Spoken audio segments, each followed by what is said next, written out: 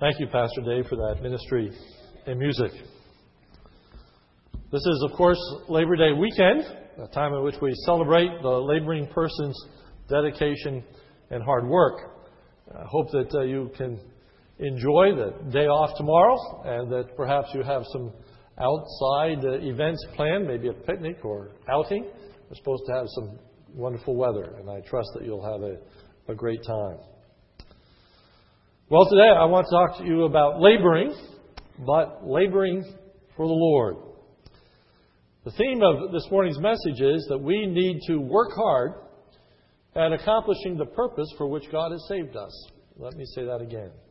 We need to work hard at accomplishing the purpose for which God has saved us. The key verse this morning is Philippians chapter 2, verse 12. And though we read this whole section, I'm actually only going to preach on verses 12 and 13. There's plenty here for that, and we will look at the ensuing verses at another time. Philippians 2:12.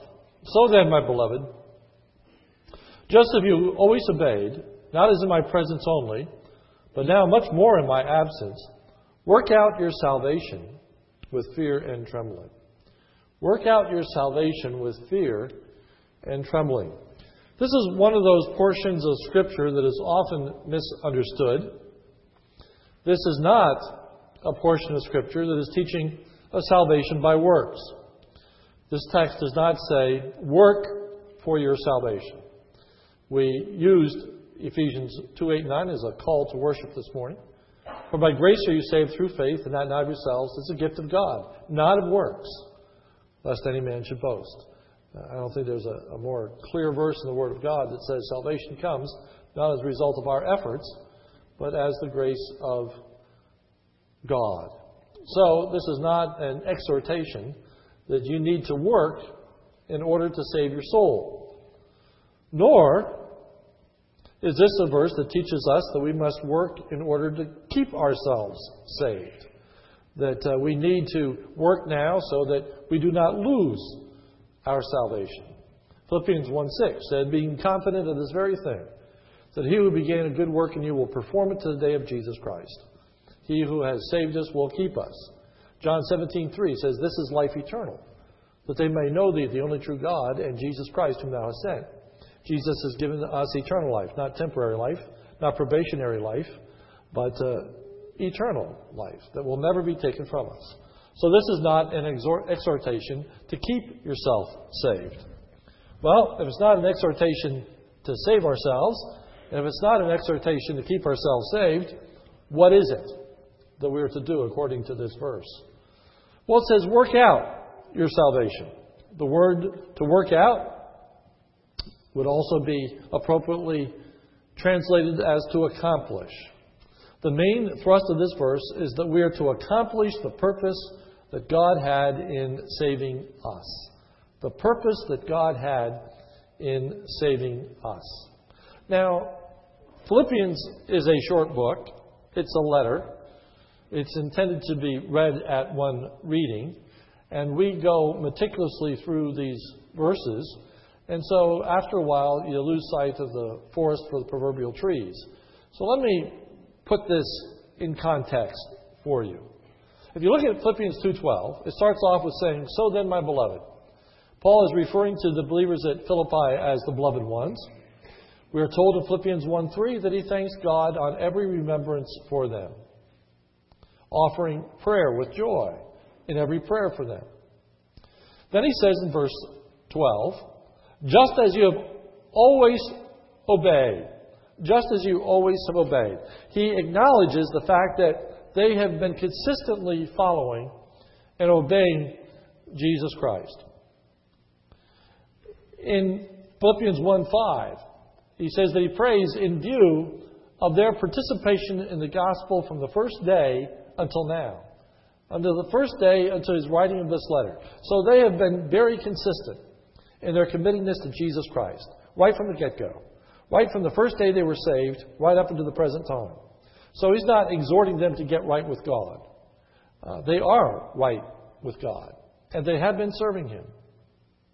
Then he goes on to say in verse 12, not as in my presence only, but now much more in my absence.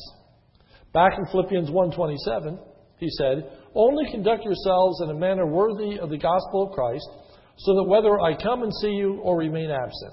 So you see, there's a bookends to this particular portion of the book of Philippians. He said in Philippians 1:27, whether I'm present or absent. Now in 2:12, he says, in my presence, not in my presence only, but even more in my absence, work out your salvation with fear and trembling. So back to this idea, but what is that exhortation? Work out your salvation with fear and trembling. Well, if you look at the parallel in Philippians 1:27, I think it's helpful. It says, only conduct yourselves in a manner worthy of the gospel of Christ, so that whether I come and see you or remain absent, I may hear of you, that you are standing firm in one spirit, with one mind, striving together for the faith of the gospel. He wants them to be working out their salvation. He wants them to be accomplishing the purpose for which they have been saved individually and collectively, as a people of God.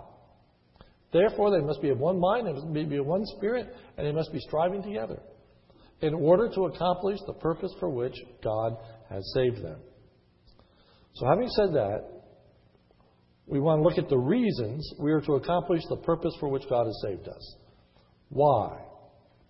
Well, the first reason that we're to be sure to accomplish the purpose for which God has saved us is because God has indeed saved us for a purpose. All too often, salvation is viewed very selfishly or self-centeredly. Salvation is often understood only in terms of what God has done for us. The blessing we receive, the forgiveness that we enjoy, the heaven that we're going to, it is all about us. However, God saved us for a reason that is bigger than ourselves. God has saved us for a purpose that goes beyond our individual happiness or even our individual relationship to Him. God has saved us to further the kingdom. God has saved us to promote the gospel of Jesus Christ. God has saved us with the intent that now, as Ephesians 2 said, that we would walk in the good works that God had ordained for us. He has saved us for a reason.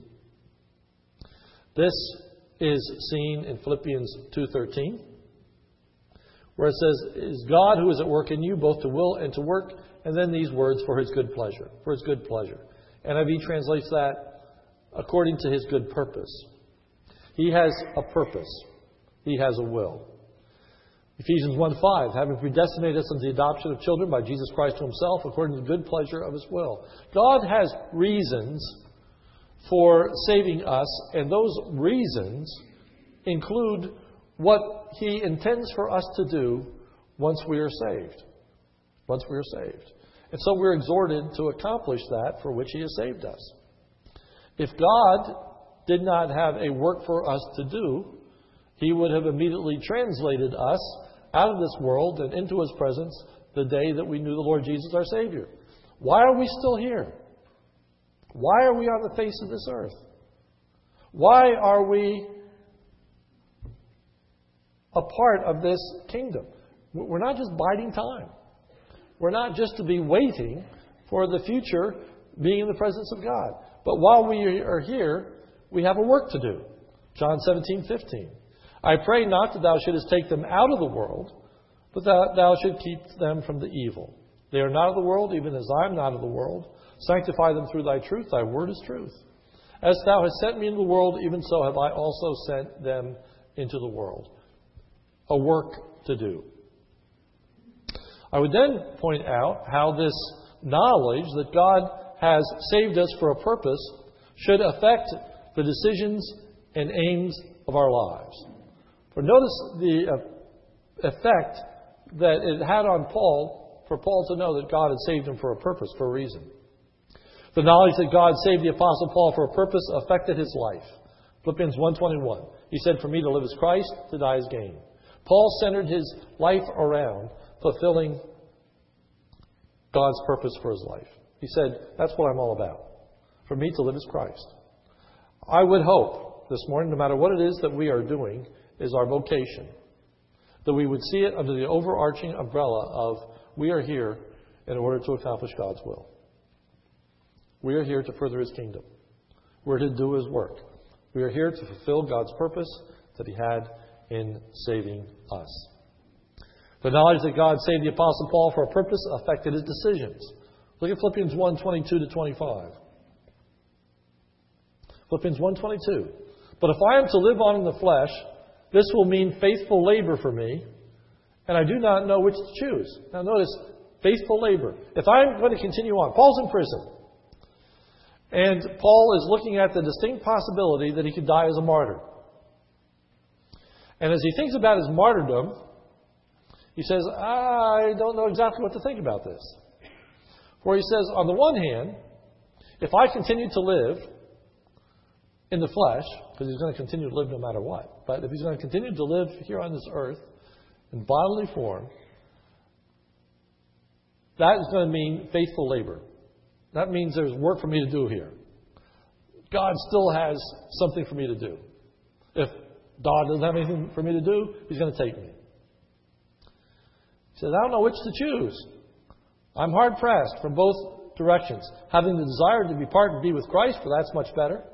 I'd rather be with Christ than in this prison. I'd rather be with Christ rather than all these other difficulties He has. Yet, to remain on in the flesh is more necessary for your sake. But to stay alive, that's more valuable to you. Verse 25. And convinced of this, convinced that it was more valuable for him to live than to die, I know that I shall remain and continue with you all for your progress and joy in the faith. Paul says, I know God's not done with me yet. I know God has work for me to do. Therefore, I believe I'm going to be spared. I don't believe I'm going to die a martyr. I believe I'm going to come to you. But notice it all is motivated by the fact that he is convinced that God has a work for him to do, and God wants him to fulfill that work. We should be convinced, as long as we're taking breath, as long as you're alive, no matter what condition you are in, no matter what circumstance you find yourself in, no matter what degree of health or lack thereof, you ought to be convinced that as long as I'm on the face of this earth, God has something for me to do. God has a reason for me being here. And I need to fulfill that purpose. I need to accomplish that reason.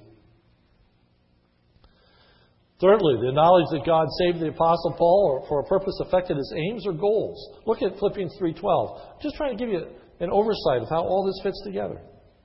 King James 3:12. Not as though I had already attained, either were already perfect, but I follow after, if that I may apprehend that for which also I am apprehended of Christ.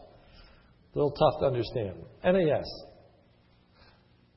But I press on in order that I may lay hold of that which I was laid hold of by Christ Jesus. NIV. But I press on to take hold of that for which Christ Jesus took hold of me. I press on in order to take hold of that for which Christ took hold of me. Christ grabbed me. Christ saved me. Christ did a work in my life and in your life. And Paul says, when He grabbed hold of me, He gave me something to do. And now I try to grab hold of that. If you think of the old merry-go-round, where they had brass rings and you could try to reach the brass ring that was coming out of the arm, try to grab that. That was your purpose of being on that merry-go-round, to try to grab that brass ring. If you did, you got a free ride on the merry-go-round. Well, we're supposed to grab the brass ring. We're supposed to lay hold of that thing for which Jesus Christ has saved us. It was Paul's supreme motivation in life. He said, I press on. I work hard at it. I reach. I struggle. If you can think of that, if you've been on that merry-go-round that had that arm come down, you're leaning, you're stretching, you're giving it your all in order to get that brass ring. Paul is working hard in order to accomplish the purpose for which God had saved him. The application is rather simple. We need to work to lay hold of that for which God has laid hold of us. As a result, Paul could say at the end of his life, 2 Timothy 4:7, I have fought a good fight. I've finished my course. I've kept the faith.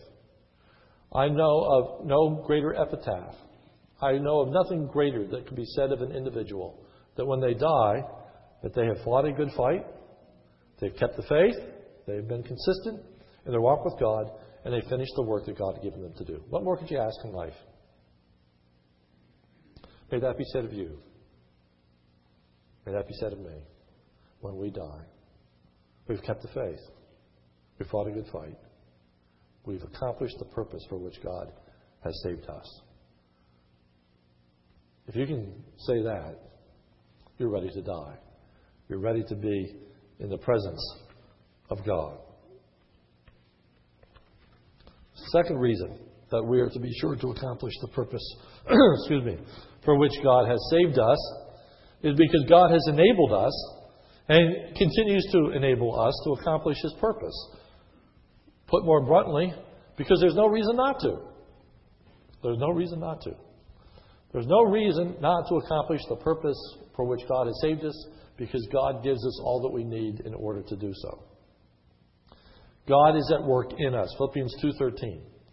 It is God who is at work in you. And if you have an NAS, it says for. If you have a King James, it says wherefore. It is the purpose. It's the reason.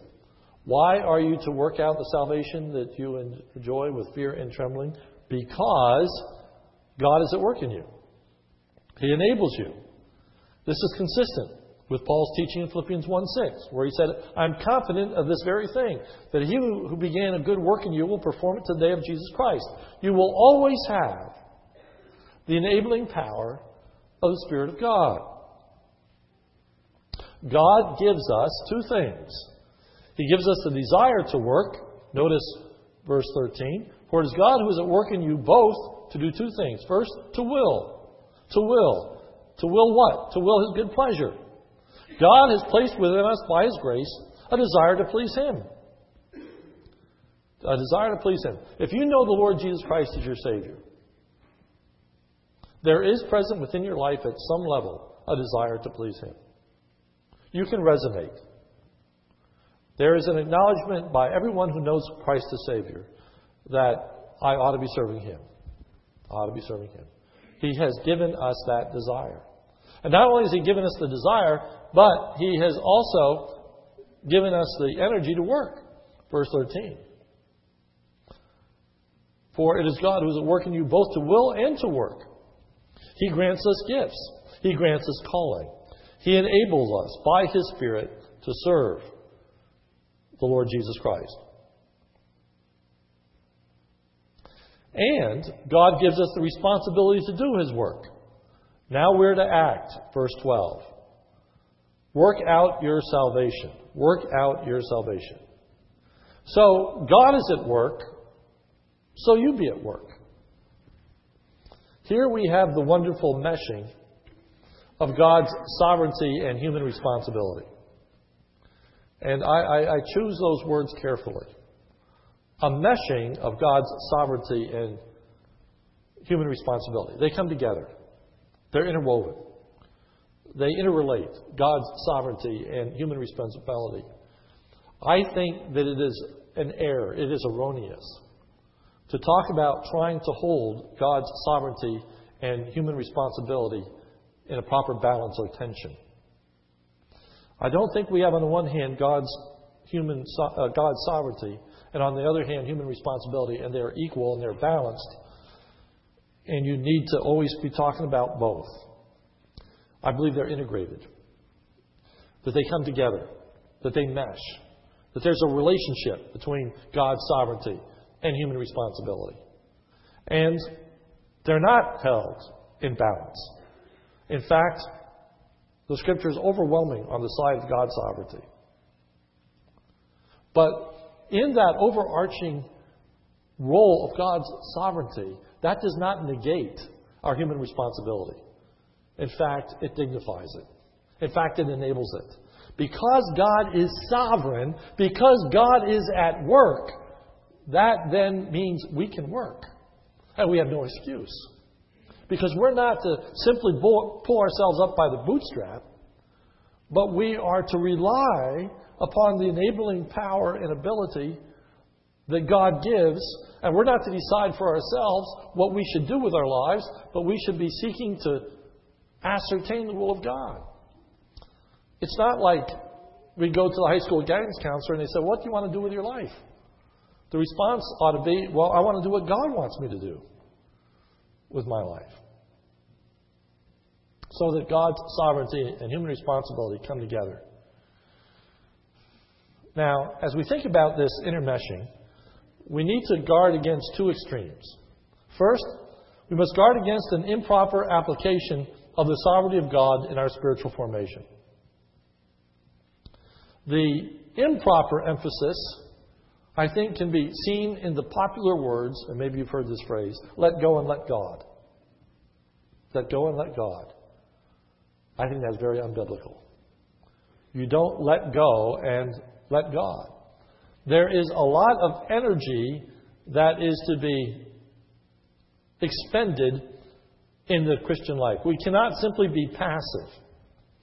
It's wrong to think that our responsibility is to simply rest in God's grace and to merely let Him work in us. For He is at work for us to work. In Philippians 2:13, the word for work is the very same. He is at work. He is energizing so that we would be energized. So the one danger is to sit back and say, I have no responsibility. God's going to do what He's going to do with me, and so I just can't wait to see what He's going to do. God's going to create within me the desire to will, so I don't feel like doing anything now, so I'll wait for God to move. God's going to produce a work in me, so I'm going to sit around and wait for this work to be accomplished. Can't wait to see what God's going to do. Use me, God, while I sleep. That's the wrong attitude. It isn't let go and let God. But the other wrong attitude is an improper emphasis on our ability or desire, characterized by the adage, God helps those who help themselves. That's wrong too. It isn't that we take the initiative, and as we take the initiative, then God acts. And so God's sitting in heaven and saying, man, I wish they would do something so I can do something. I wish they would act so I can act. That's wrong too. In that scenario, grace is restricted to a little more than spiritual aid. God will help us along, but it's really up to us. But notice that our text says that God does not work with us, but in us. In us. So it's not a cooperative working, but it is a first agent working. God is at work in us so that we will be at work. It's a very interesting passage, for it brings in one verse, two verses actually, the whole concept of God's sovereignty and human responsibility together. And it's very clearly saying you have a responsibility. And that responsibility comes as a result of the activity of God. God saved you. He did that. We didn't save ourselves. He saved us. And as a result, He saved us for a reason. It's not our reason. It's His reason. It's not what we want to do with our life. It's what He wants us to do with our life. But He saved us. And He saved us for a reason. And therefore, our responsibility, intermeshing, is, well, then to fulfill that purpose, to fulfill that reason. And the encouragement is that as you are doing that, He will instill within you more and more a desire to do so, and He will give you the ability that you need to accomplish the work. He doesn't leave you on His own. It's not what God does and what I do. It's what I do as a result of what God does. God is not going to do it for us, but God is going to equip us with everything that we need to do His work. Philippians 2:13. For God who is at work in you, both to will and to work, and again, those words for work are the same Greek word. The work of God is to be completed. Jesus said, I have glorified thee on the earth. I have finished the work which thou gavest me to do. We're to follow the example of the Lord Jesus. It was just depicted for us in Philippians chapter 2, the earlier verses. Let this mind be in you, which is also in Christ Jesus. What was the mind of Jesus? To complete the work for which God had given him to do. That's what motivated Jesus. That's why he was here. He came to do the will of God. He came to accomplish the reason for God sending him, the salvation of his people. And so he could say, it's done. It's done. When Jesus therefore received the sour wine, he said, it is finished. He bowed his head and gave up his spirit. We are to have that same attitude that Jesus had. And that is to finish the work that God has given us to do. So the application is quite simple. When we have approached the end of our lives, are we going to be able to say, I finished the work that God is able to do, given me to do? Have I completed the task? Have I fulfilled his calling in my life? So thirdly, the third reason that we're to be sure to accomplish the purpose for which God has saved us is because we're accountable to God for accomplishing his purpose. We're accountable to God for accomplishing his purpose. Verse 12. So then, my beloved, just as you have always obeyed, not as in my presence only, but now much more in my absence, work out your salvation. And now this phrase that we have been moving around, with fear and trembling. With fear and trembling. With fear and trembling. With fear and trembling of what? What should be causing fear and trembling in our hearts? This is an exhortation to fear and to tremble, not to avoid fearing and trembling. So what is it that we are to fear, and what are we to tremble about? Well, first, they are not to fear and tremble before their adversaries. Look at Philippians 1:28. Philippians 1:28. And in nothing terrified by your adversaries. We're not to be shaking in our boots when we think about the prospect of accomplishing God's will. That shouldn't scare us. We shouldn't worry about the earthly ramifications of all that, of what it might mean. Paul is saying, my life is going to be poured out as a drink offering, and that I rejoice. He's not trembling and fearful about that. He's thankful that he can serve God in that capacity because God gave him the will to do so. God is at work in him to accomplish it. They're not to fear and tremble before Paul. Philippians 2:12. Not as in my presence only, but now much more in my absence. They're not to be fearful of letting Paul down. I submit to you that we're to tremble before God. Tremble before God. Listen to these verses. Ephesians 6:5.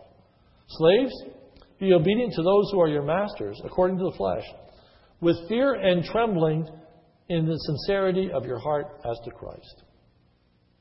The fear and trembling is in relationship to Christ. Not by way of eye service as men pleasers, but as slaves of Christ, doing the will of God from the heart. Do this not to please men. Do this to please God. The fear and trembling is that we'll fail to please God. That God is going to be displeased. That we will have dishonored his name.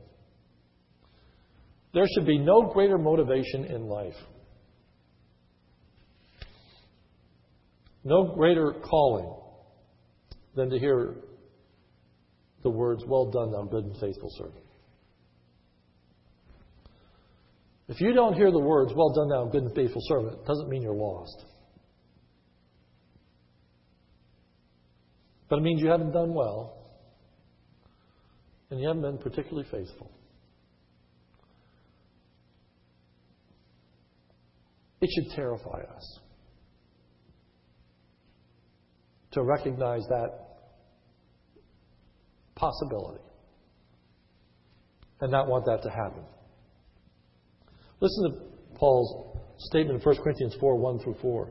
So then men ought to regard us as servants of Christ and as those entrusted with the secret things of God. Now it is required that those who have been given a trust must prove faithful. I carry very little if I am judged by you or by any human court. And indeed, I do not even judge myself. My conscience is clear, but that does not make me innocent. It is the Lord who judges me. It is the Lord who judges me.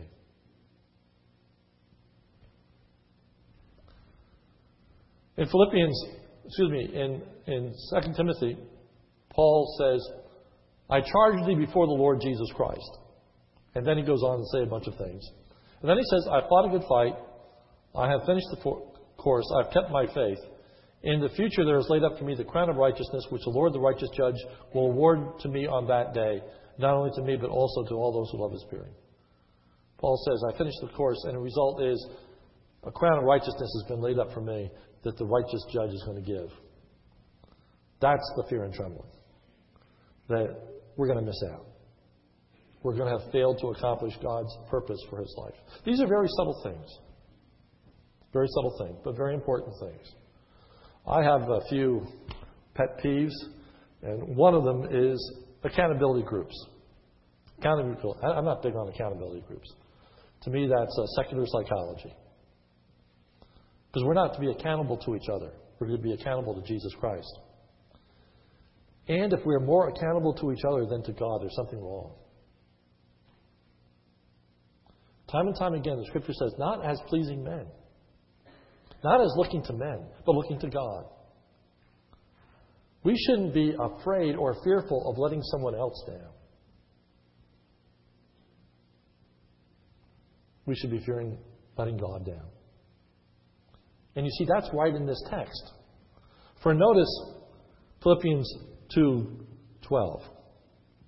So then, my beloved, just as you have always obeyed, these words, not as in my presence only, but now much more in my absence. It shouldn't matter if Paul is there. It shouldn't matter if their accountability partner doesn't show up. It shouldn't matter if the person who led them to Jesus Christ is not there. It shouldn't matter. What should matter is their accountability to God. That should be enough to drive them. That should be enough to drive us. And if anything else drives us, we are inevitably going to come up short. Because the ultimate purpose isn't to please Him. The desire to please Him should be sufficient in and of itself, regardless of what anybody else is doing. Whether there are Christians in your school or not, it doesn't matter. Whether there are Christians at your workplace or not, it doesn't matter. Whether you're the only Christian in your block, whether you're the only Christian in your school, whether you're the only Christian in the state of Pennsylvania, whether you're the only Christian in the United States, it doesn't matter. We are to accomplish the purpose for which God has saved us. Why? Because He's at work. He's at work. And that's enough. That's reason enough. That's enablement enough.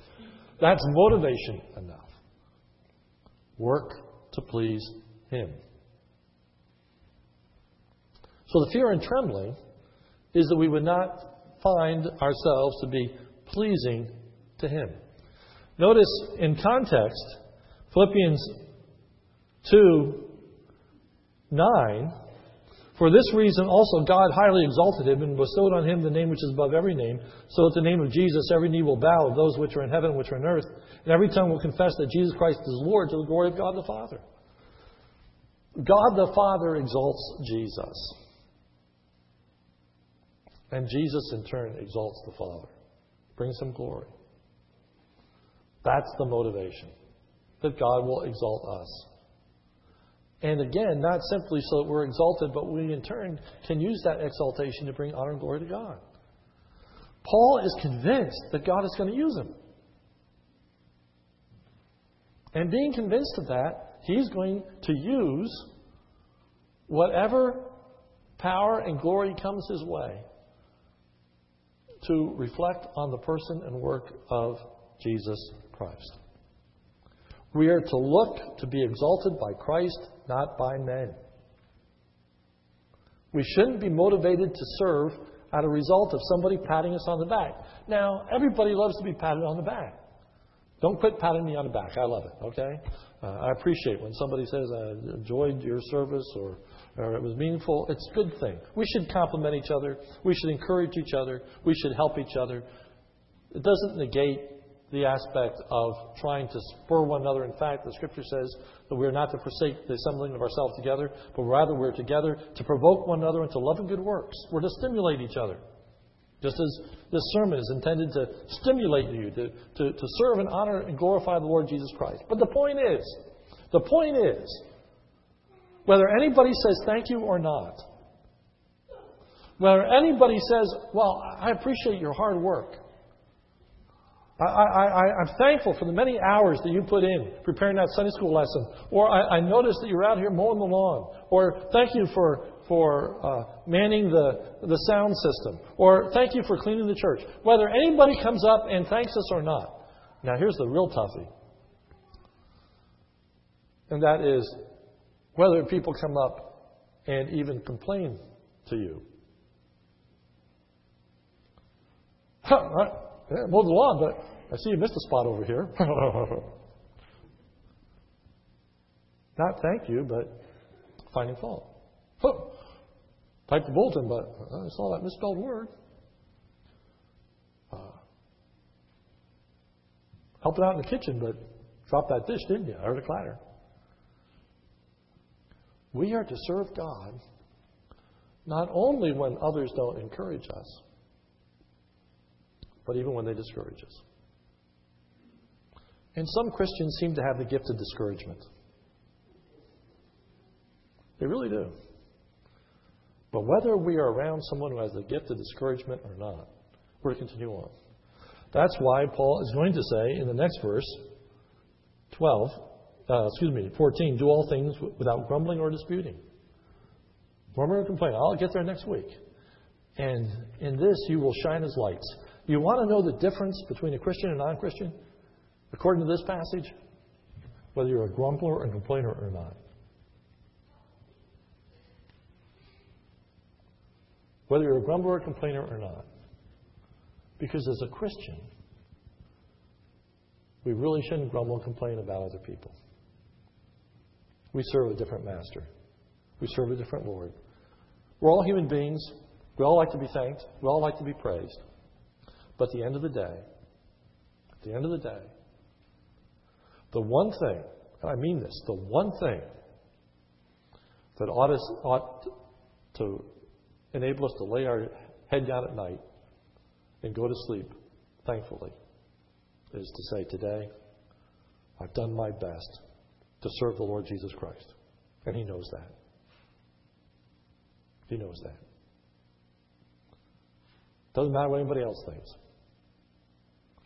Today, He knows my heart. He knows I want to serve Him. And He's pleased.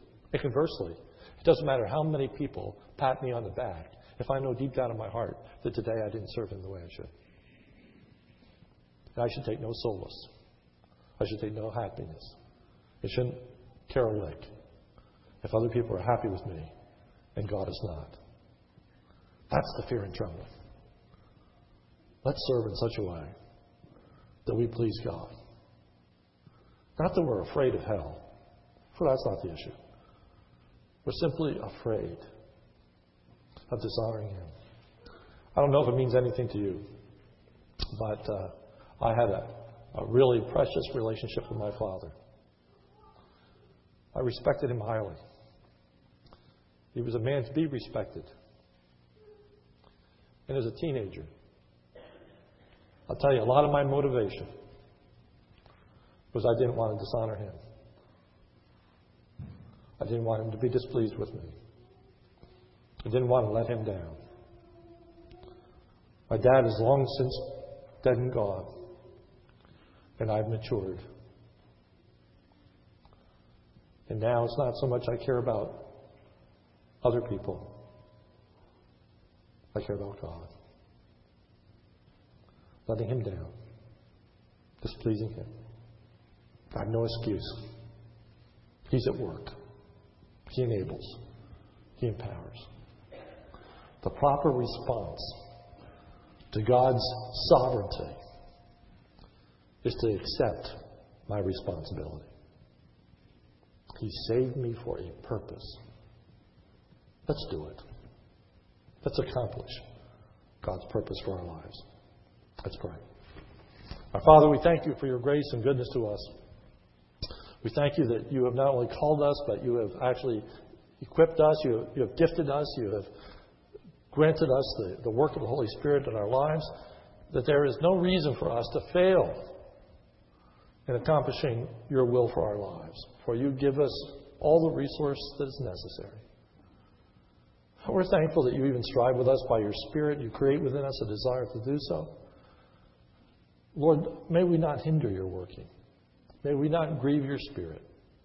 May we be not insensitive to the tuggings. Maybe this morning you have revealed by your Spirit in the heart and minds of some people ways that I could be more involved than I am, or things that are dishonoring to you that need to be addressed, that need to be changed. Lord, we thank you for your Spirit's working and moving.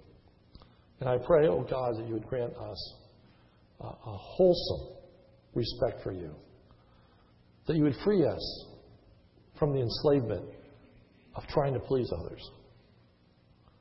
and free us to the wonderful grace of seeking to please you and you alone. Lord, may we not be concerned about whether people think or do or say. May we be concerned about you.